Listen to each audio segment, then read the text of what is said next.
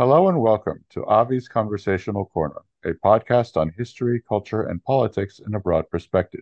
I am your host, Avi Wolf. You can find this and other episodes like it on Google Podcasts, Amazon Music, Stitcher, and Spotify, and you can help support the podcast through Patreon. It was a time of rapid, terrifying, and exhilarating change, a time of scientific breakthroughs, mass politics, endless scandals, and efforts at reform.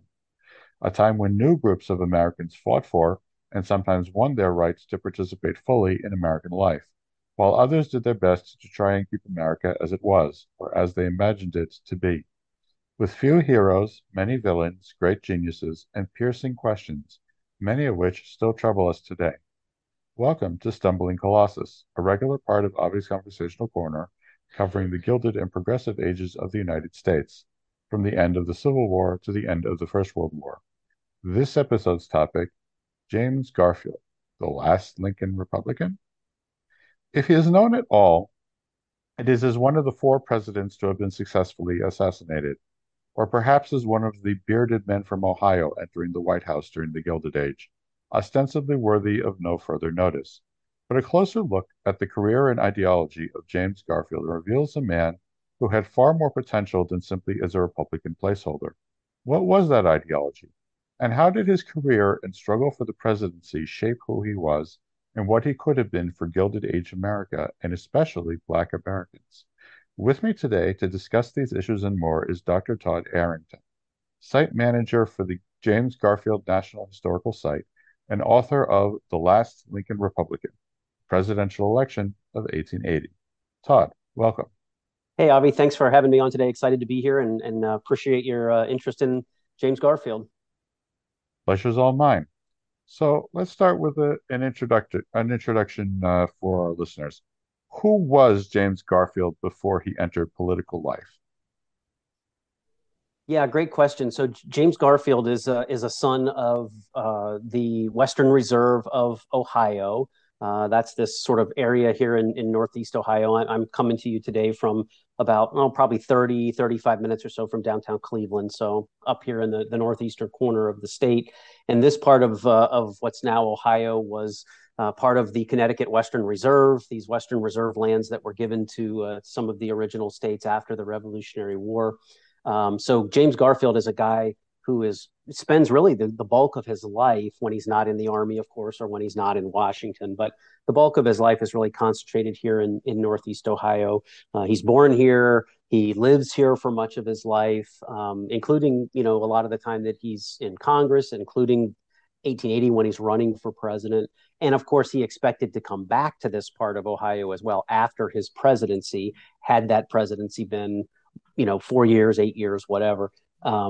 As you noted at the top, he was unfortunately one of the assassinated presidents, so he never did get to come back here, and his presidency is very brief. But he's a guy who grows up very poor. He's literally the last president born in a log cabin. That is actually true.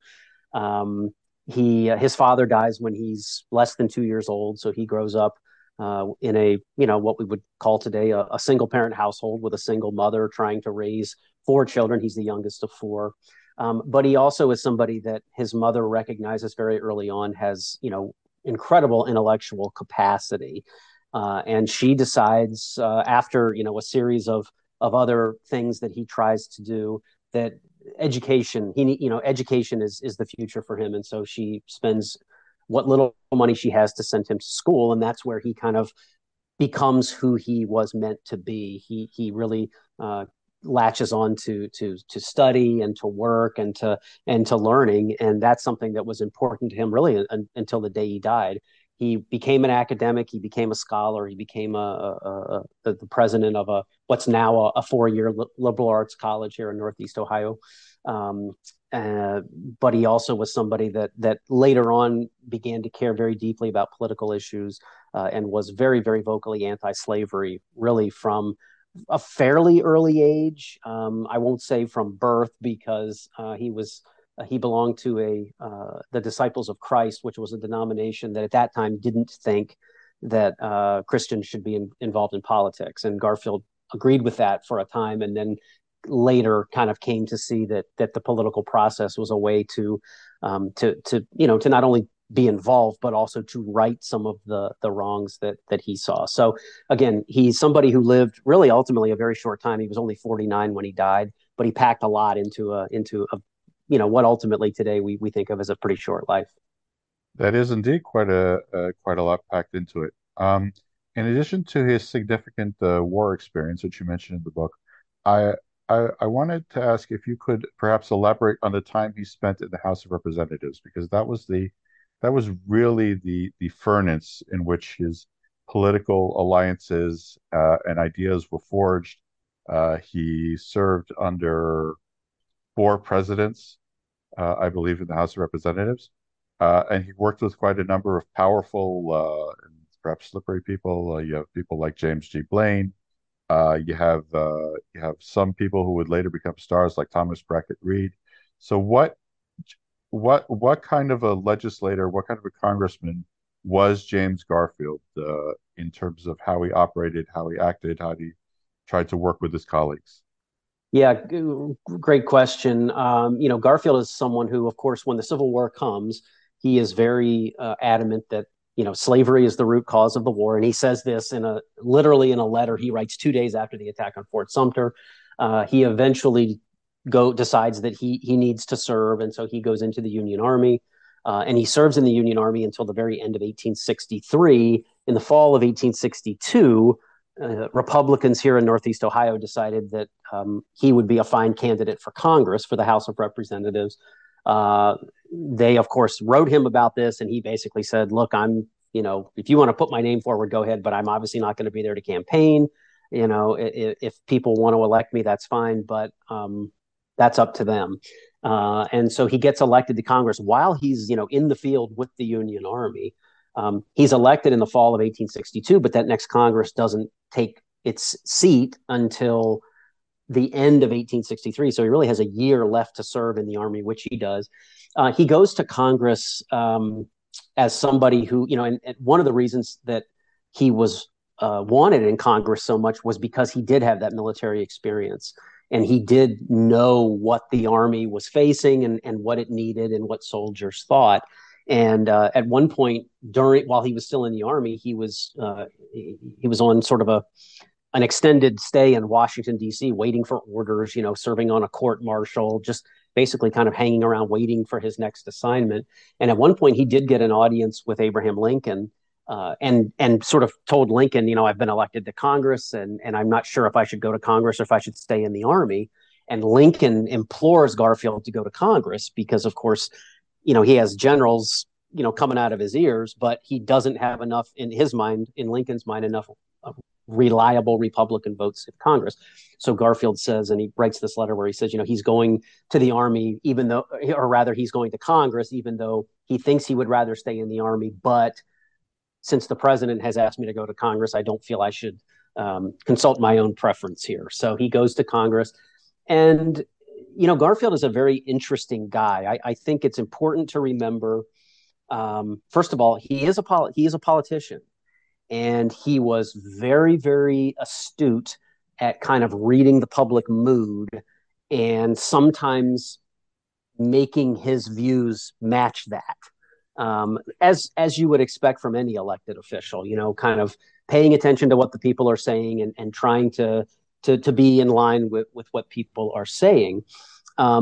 So at various times in that long congressional career that you mentioned, which ended up being 17 years he spent in the House, he was a radical Republican. He, on some issues, was more conservative. He kind of, depending on the issue and depending on the time, really kind of went with the flow to some degree. Some historians have said that, to them that indicates he didn't really have any principles. I don't agree with that. I think he did have principles, and there were some very core issues that really were very, very near and dear to his heart. Civil rights being one of those. He was a hard money advocate. That was something else that he was always consistent with. He was always very, very interested in and concerned about education. Again, as I said already, he was an academic for a long time. In fact, it was James Garfield as a congressman who proposed the first ever Federal Bureau of Education. And so there are some things that he was very, for the most part, consistent about. He did work with a lot of different people. He did work, he was pretty good at working with Democrats when he needed to. He talks a lot in some of his diary entries about um, battling all day on the floor of the House with opponents, and then going to dinner with them at night. And so he was this sort of he had this really outgoing personality, very sort of affable guy.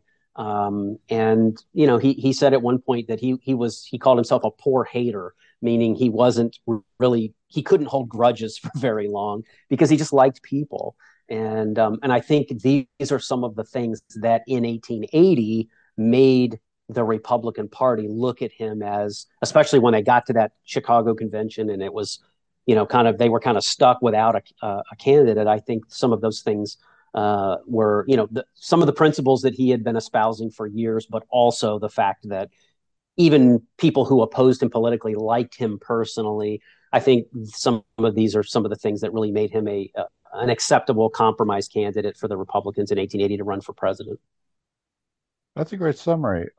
If we're in the subject of 1880, you described in great detail about the convention fight between Ulysses S. Grant, who's looking for a third term, James G. Blaine, and a couple of others, and Garfield, who ends up, because of all the deadlocks and political intrigue, ends up becoming the dark horse candidate.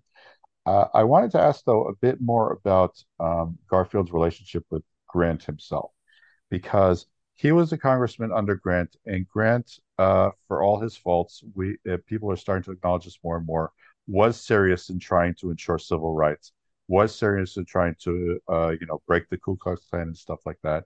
On the other hand, his administration was seriously corrupt. What did Garfield himself think about Grant while he was a congressman and during and I guess after the convention fight? Well, yeah, you're right in that, Garfield was in the House of Representatives for the entire 8 years of Grant's presidency. Grant and Garfield certainly knew each other, worked together on some things. They didn't have a particularly close personal relationship.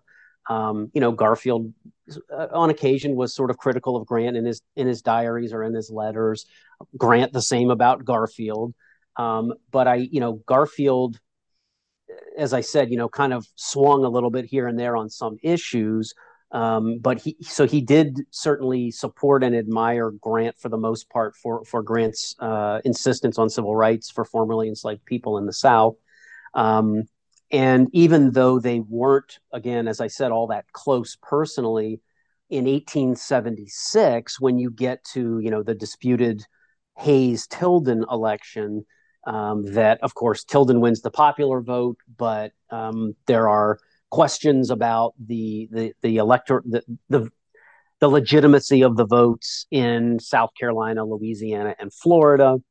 And both parties start sending observers to these states to monitor the recounts. If you can sort of think back to 2000 when we had all of these, the big Florida recount going on, and all of the observers and all the lawyers and everything for both parties that were there. It was a similar situation here in 1876. Grant did actually ask Garfield to go to Louisiana as one of those observers. And so, Garfield kind of didn't really want to go, but he certainly wanted to make sure that Hayes won the vote in Louisiana and was going to be president. That's something else to keep in mind about Garfield, is that he could, when the occasion required it, be exceedingly partisan.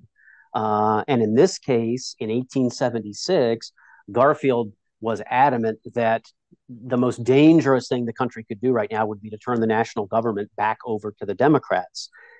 Garfield wasn't above waving the bloody shirt when he needed to. Democrats were the party of treason and secession and slavery, the party that tried to break the Union apart. Grant, of course, was revered as not only the man who saved the Union from the Confederacy by defeating Robert E. Lee, even though that, of course, we all know that wasn't actually the end of the war, but certainly bringing it about more rapidly. Grant also, of course, is revered as a president who has tried to do a lot, as you mentioned earlier about civil rights, and Garfield certainly admired that and for the most part agreed with that. So he did agree to go to, at Grant's insistence, to go to Louisiana in 1876 to be one of those election observers. And of course, Garfield got there with in his mind that of course Hayes is going to win because again he didn't want to see the government put back into the hands of Democrats, and so Garfield goes and fulfills this role, and then comes back to Washington, reports to Grant that there's all this corruption on the Democratic side, there's all this intimidation of African American voters, and that of course Hayes is the rightful winner of the popular votes in these states and therefore the electoral votes, and he should be president.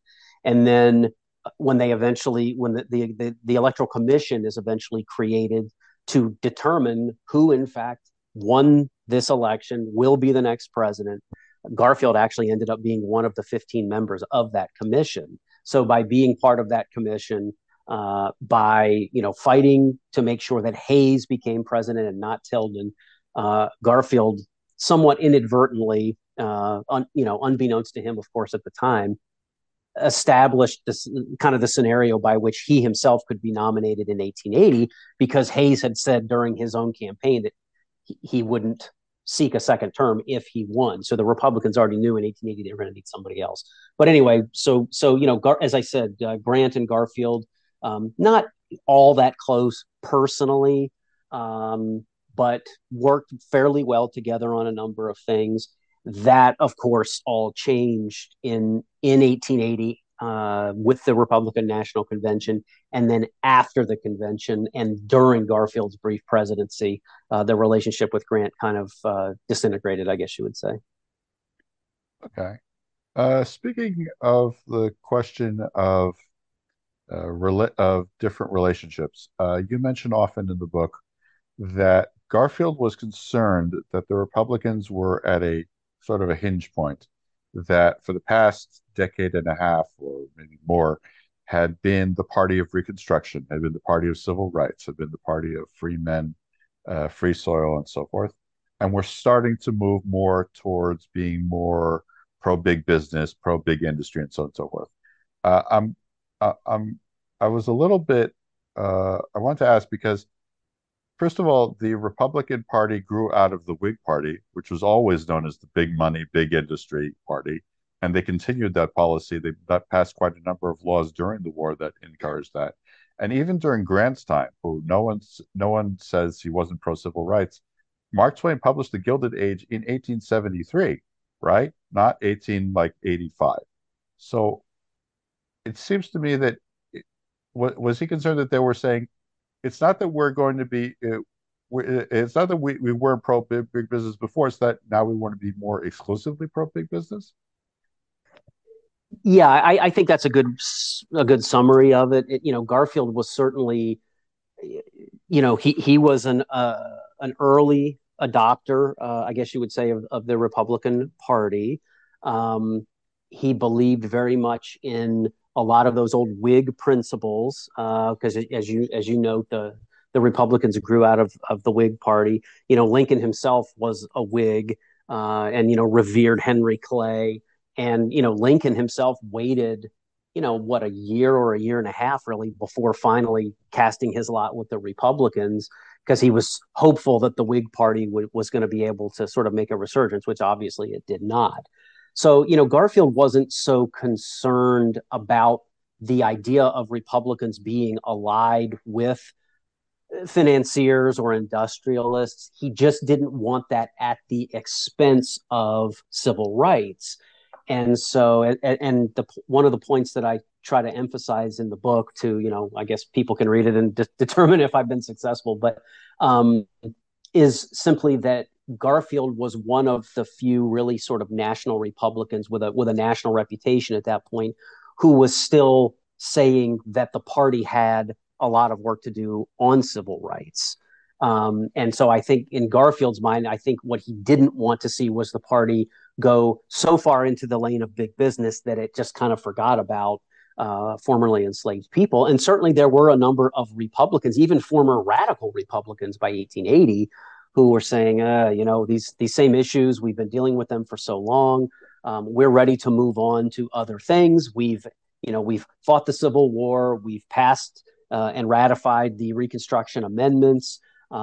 We've done everything we can to take black people out of slavery and give them, or men at least, citizenship and votes, the franchise. So it's time to move on to bigger and better things.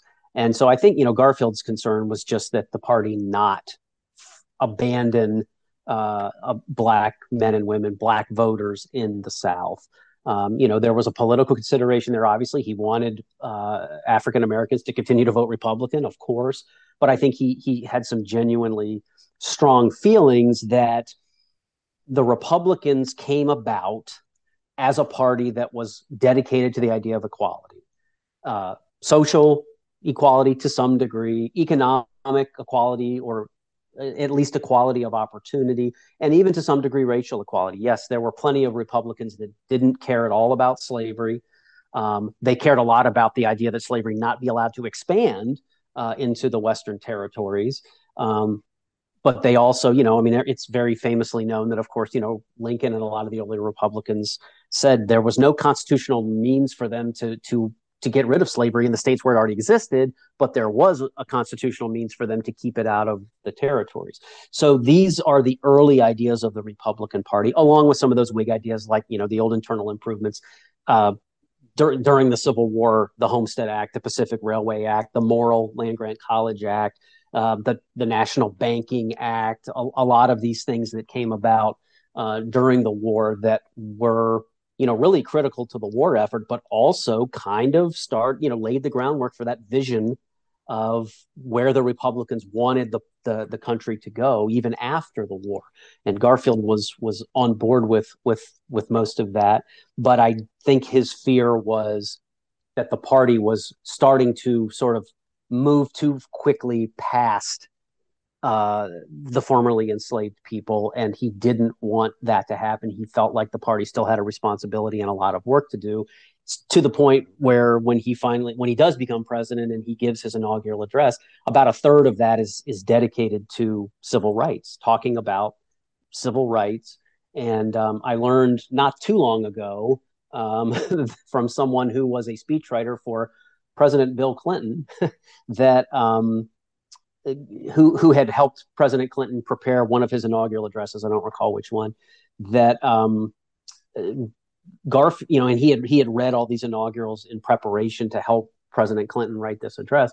That no Garfield said more about civil rights in 1880 than anybody said again about civil rights in their inaugural until Lyndon Johnson in 1965. So that's almost 80 years there of history where Garfield is sort of drawing this line in the sand about civil rights, and nobody does that so strongly in an inaugural address again until Lyndon Johnson. So I think that's telling as well. That's pretty amazing. So if I may play somewhat devil's advocate here, and I say this as someone who is entirely on board with Garfield morally and constitutionally. Amer Slavery had been abolished after a very bloody war.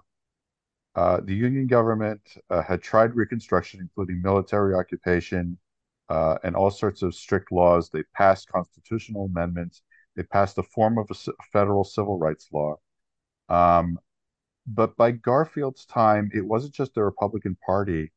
The Republican Party was predominant until like 1874 or 75, when America started becoming a very, very closely divided country, right? You yourself describe in your book how many states hinged on a couple of thousand votes. It was no longer the curb stomping that Grant gave Horace Greeley back in the day. Um, and given that, and given the mood of the country, and given that even though Garfield won united government, it was very close knit. The people might say, look, we tried military occupation, we tried constitutional amendments, we tried laws. We have all those things on the books. What exactly did Garfield propose to do that those things could not succeed in doing, or only partially succeed in doing? Well, I mean, that's a great question. And I think that's one of those things that unfortunately gets lost because Garfield served so briefly as president.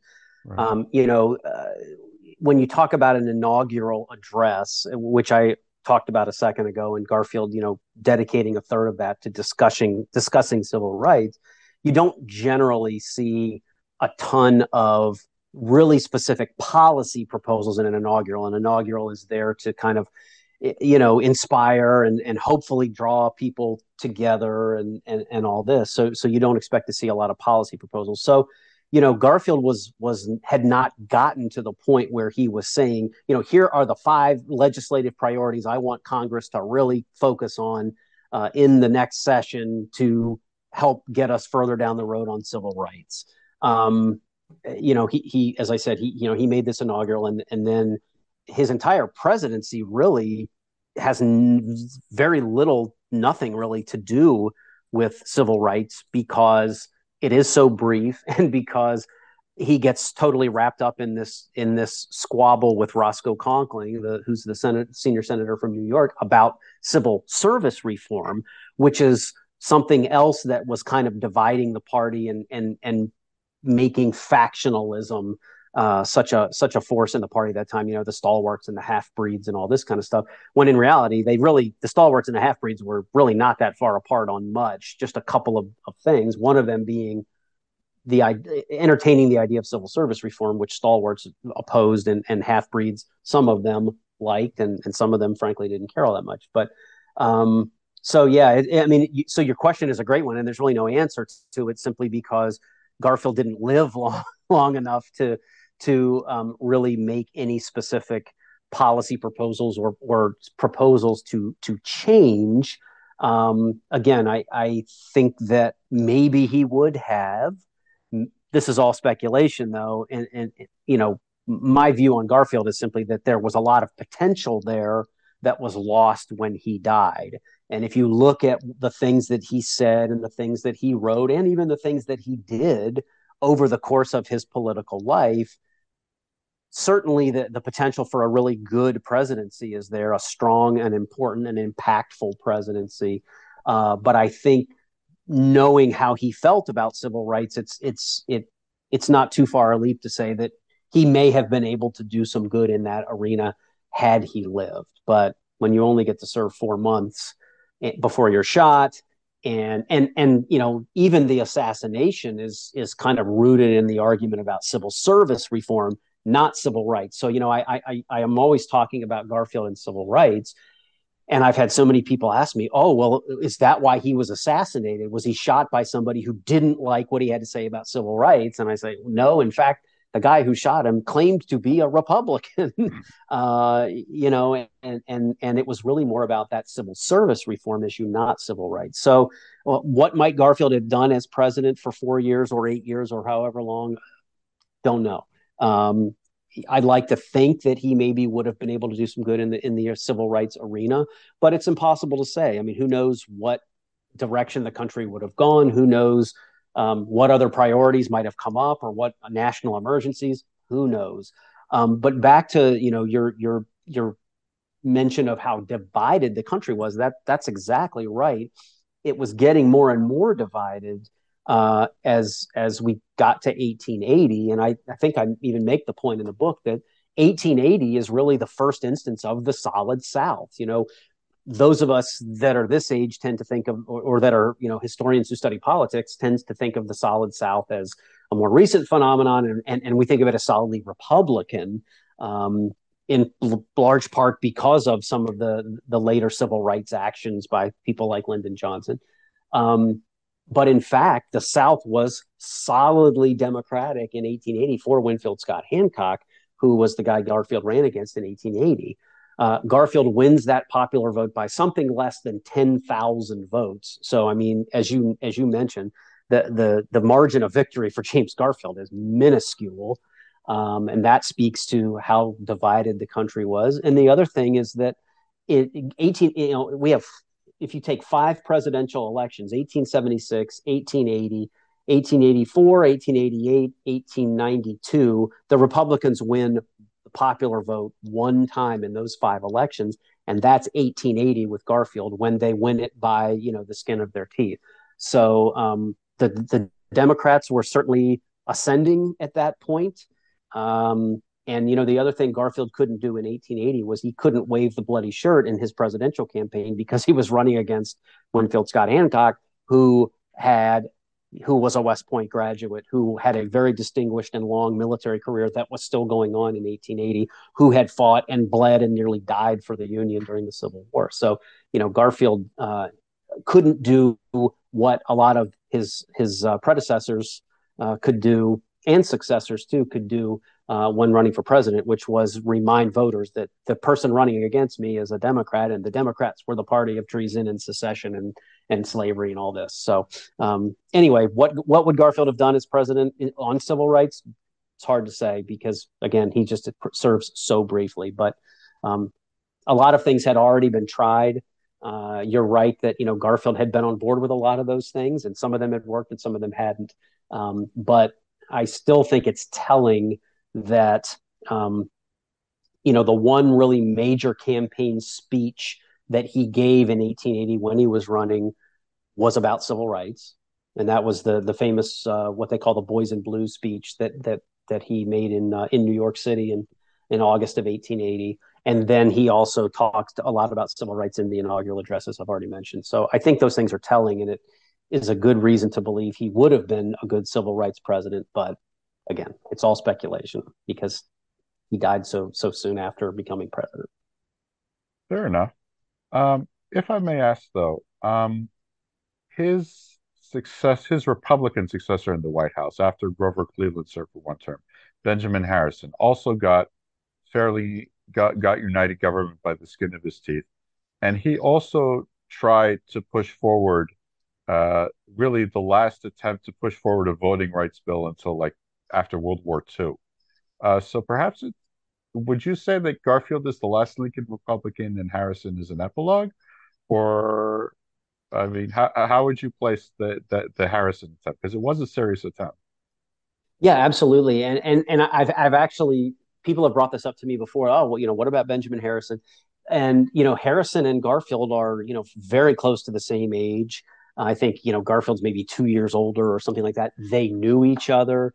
Garfield liked Harrison. I mean, he even says in his diary that during the campaign he's talking to Harrison and he likes Harrison, and he talks about at one point the possibility of maybe bringing Harrison into his cabinet, because, of course, remember at this point, presidents were always trying to sort of appease different states and different regions of the country. And so he was thinking, if I have to have somebody from Indiana in my cabinet, maybe Harrison would be a good choice.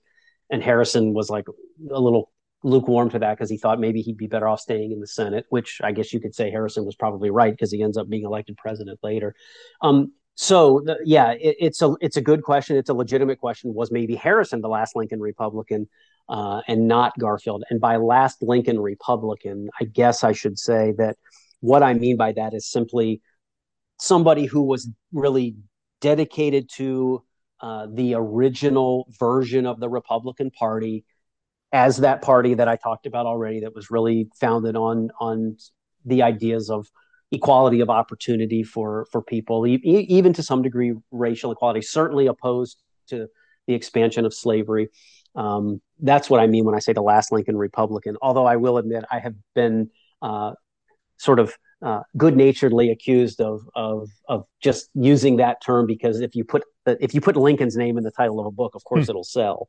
Uh, but I can assure you that hasn't done much for for sales of this book. But anyway, so the question about Harrison is a good one, and as I said, it's one I've had before.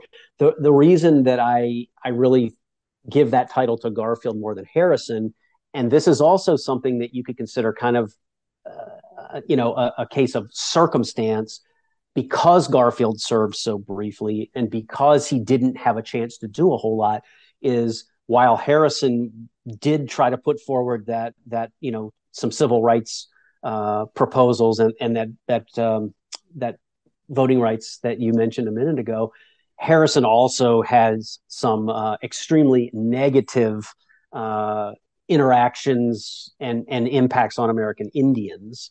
And again, Garfield maybe would have had some of those too had he lived.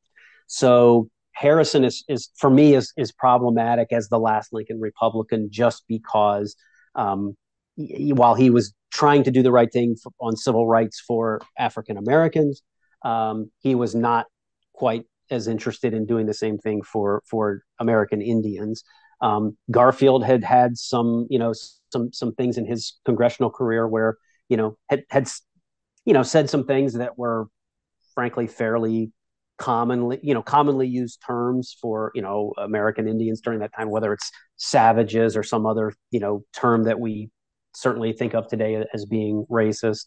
Um, but as president, Garfield really didn't have any interactions at all with American Indians simply because, again, the presidency is so brief. So that to me is why I mean, I hate to say it, but maybe Garfield almost looks better in hindsight because he died so soon after becoming president, because he died so young.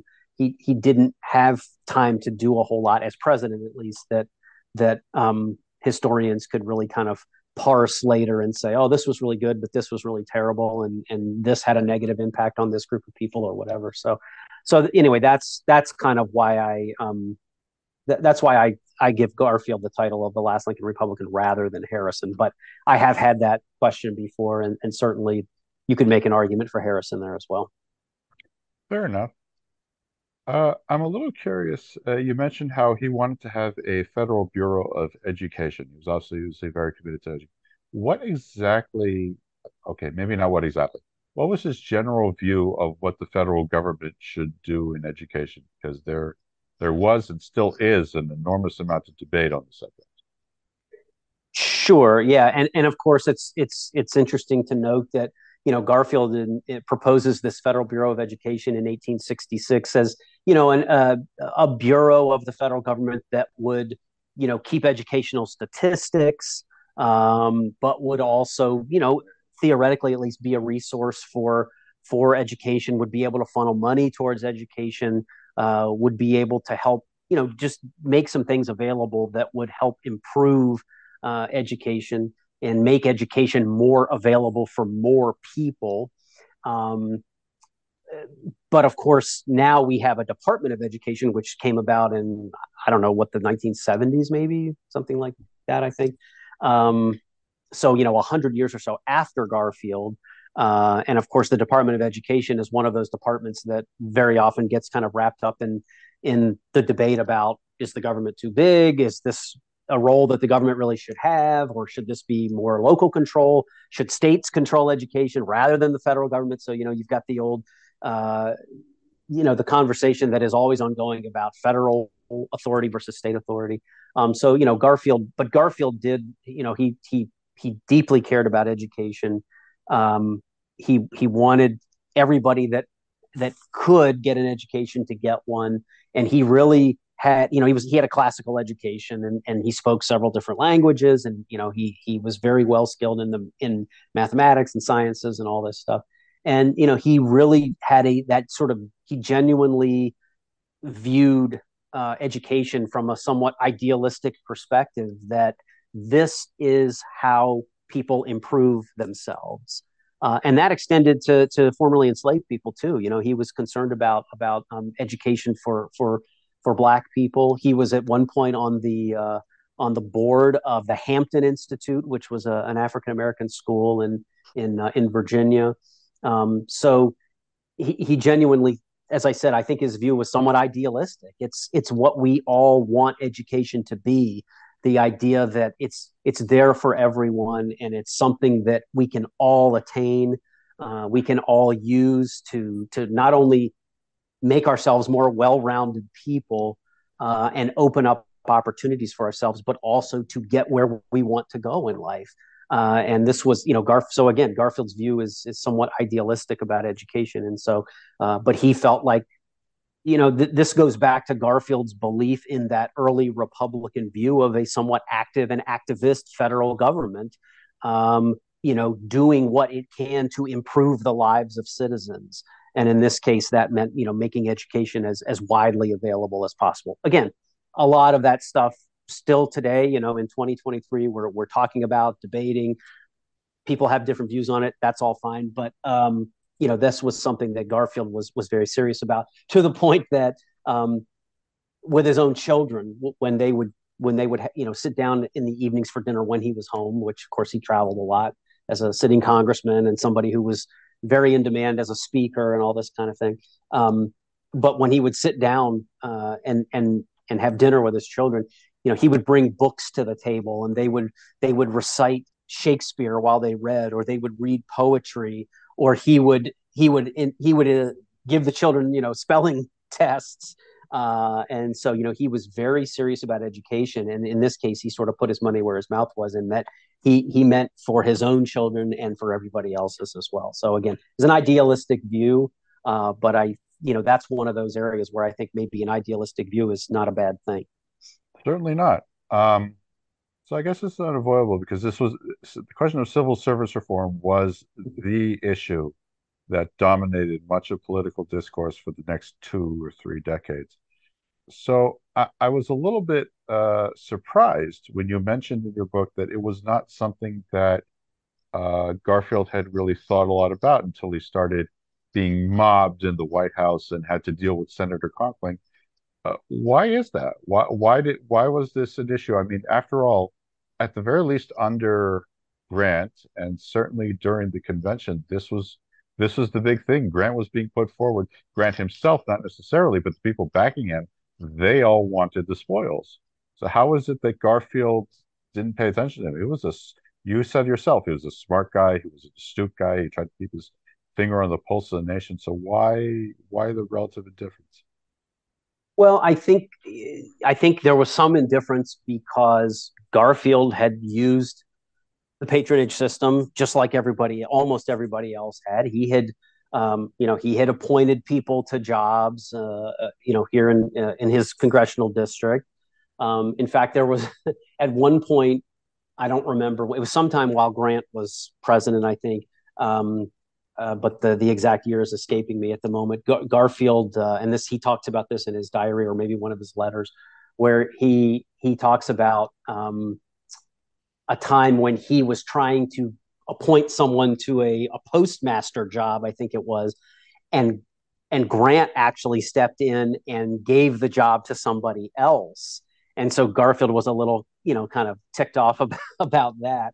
But Garfield, yeah, I think Garfield was kind of, oh yeah, it's probably.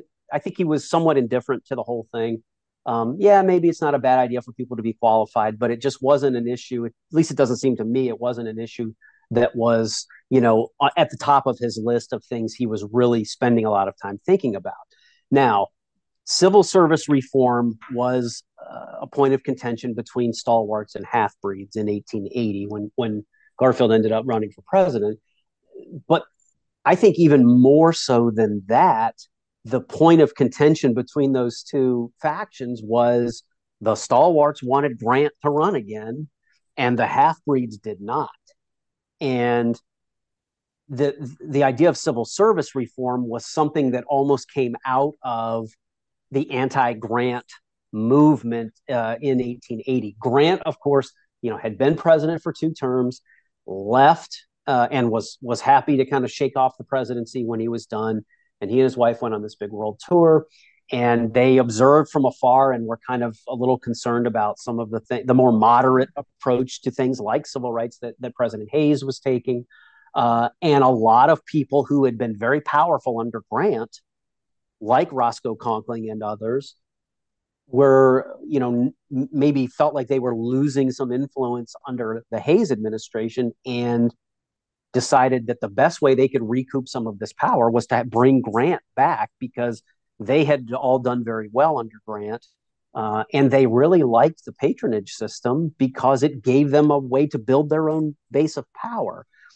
It's a very powerful thing to be able to give people jobs and say, even though you maybe have no no experience, no qualifications, no reason at all for me to think you're going to be a really good postmaster or consul or whatever the job is, customs agent.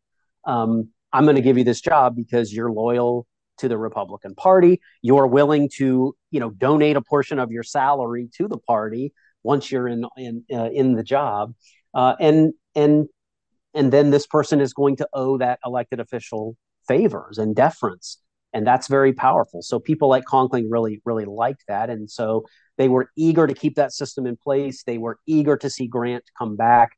Half-breed Republicans, which obviously is a somewhat derisive name, are opposing the idea of a third term for Grant, and are also, some of them at least, willing to start looking at the idea of reforming the civil service, making it less about who do you know, and who can appoint you to a job you may not be qualified for, and more about being qualified and passing a test and this kind of thing, making people's loyalty to the good of the federal government and to the Constitution, and not to Congressman so and so or Senator such and such. So, Garfield again had used the Patriot system. Certainly, he had given people jobs.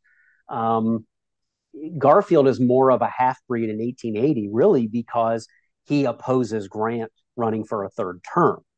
And so, by just sort of guilt by association, I guess you would say, he kind of gets sucked into the civil service reform thing. And, he makes some sort of passing references to it about, oh yeah, that will come, that will come.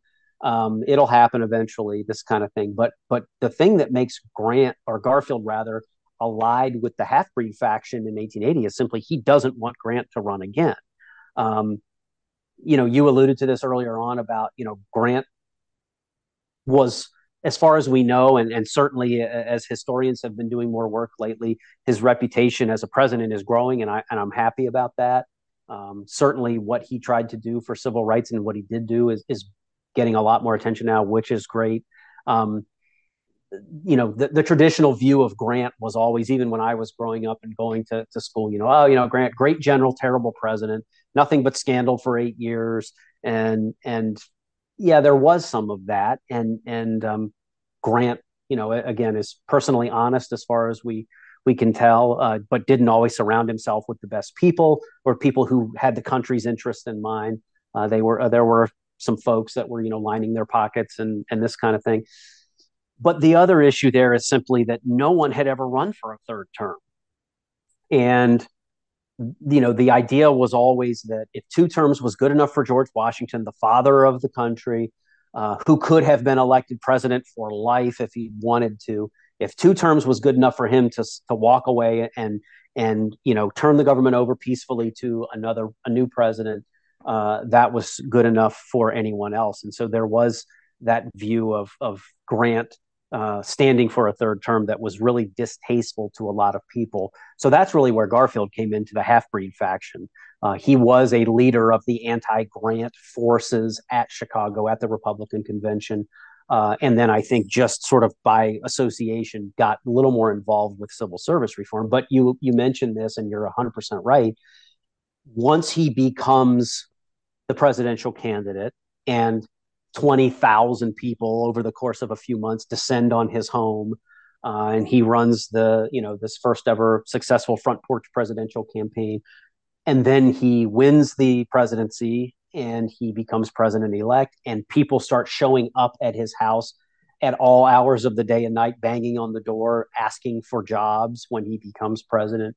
Then, once he goes to Washington and becomes president, just the hours every day that he has to give to people that are seeking jobs in his administration, that's the thing that really, you can see the changes happening in him in his diary, where just every day the frustration he feels about he can't get any real work done because he has to spend hours every day talking to people who are asking for jobs, and isn't there a better way here? So that, to me, is something that had Garfield lived, uh, may very well have been another great legacy of his, is civil service reform. It does come eventually under Chester A. Arthur, who of course succeeds Garfield, but I think certainly I think Garfield was getting more and more interested in civil service reform simply because he saw what a drain it was on the president and on people around the president who had to sit there for hours and hours and hours every day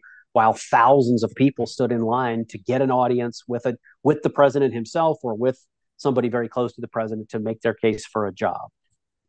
So that's a very good summary. I thought we might end off with a simple question. What do you think uh, is is or are Garfield's lasting legacies for the average American who wants to understand this period better? What can they learn from it? What can they draw from his life and work, and of course his lost potential?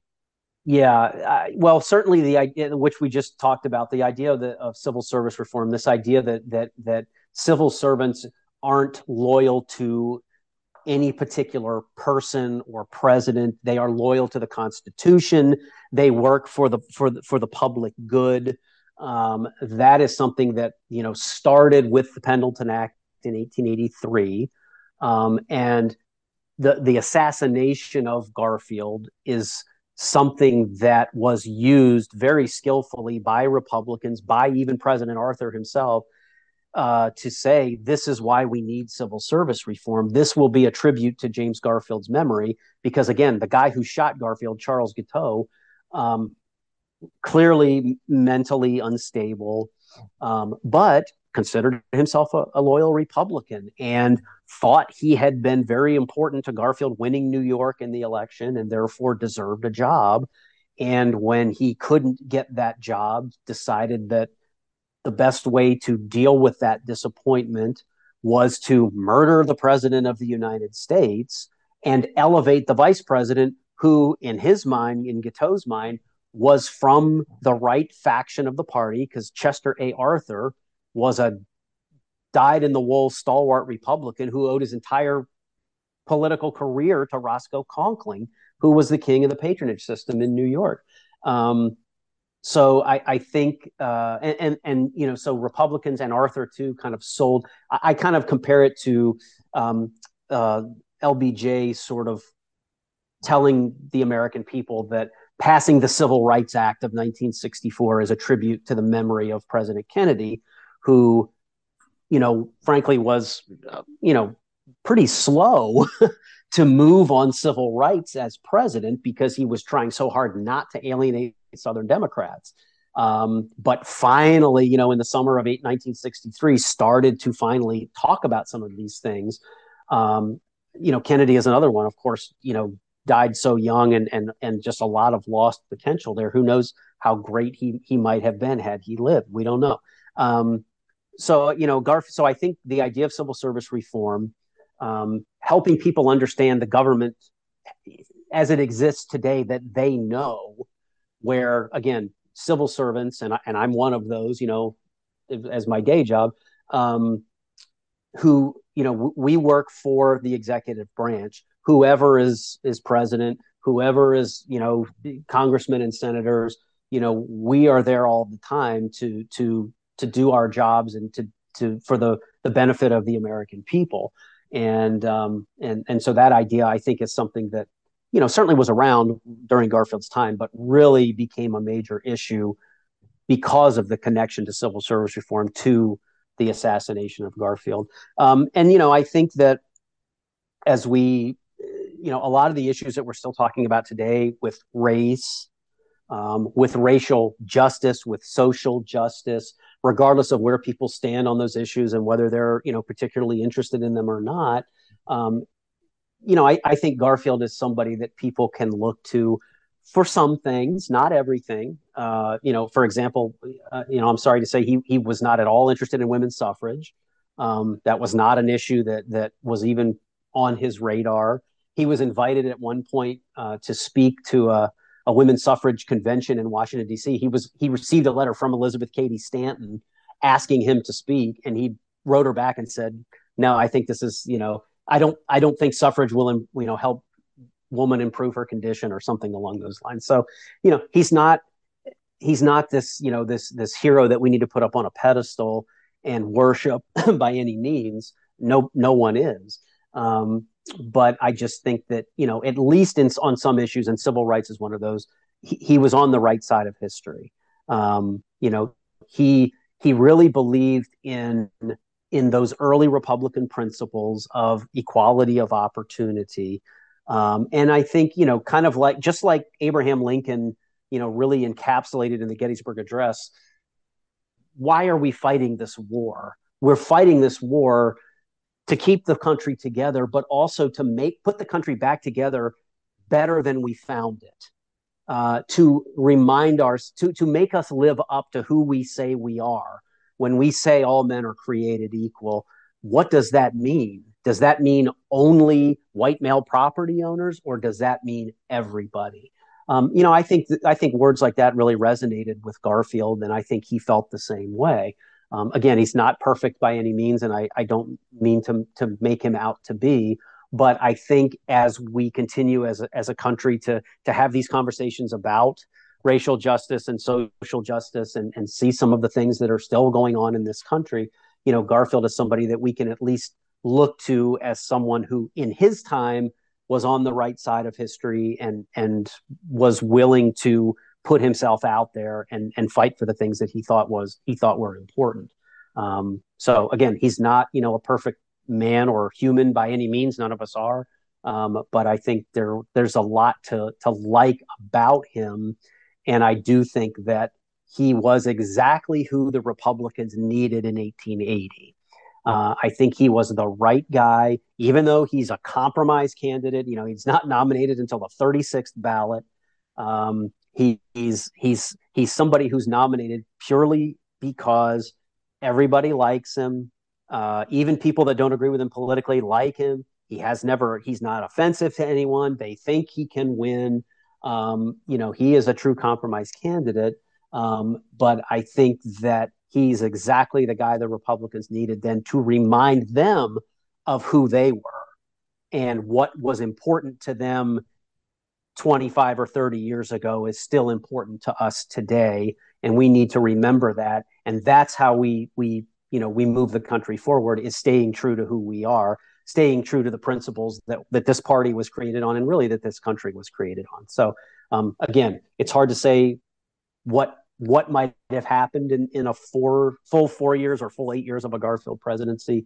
I'd like to think that the country would have benefited from that, but at this point, it's like I said, it's really, we can only speculate because he served so briefly. But I do think that the country lost out on what could have been some really strong and positive leadership when he died. Very well said. And you've certainly convinced me, as many questions as I've had. Todd Arrington, thank you very much for coming on. It has been a wonderful conversation, and I hope my listeners agree. Thank you. Appreciate you having me on. Thank you. I'd like to once again remind my listeners that you can listen to this podcast on Google Podcasts, Stitcher, Amazon Music, and Spotify, and you can support us on Patreon. Academic books are not cheap.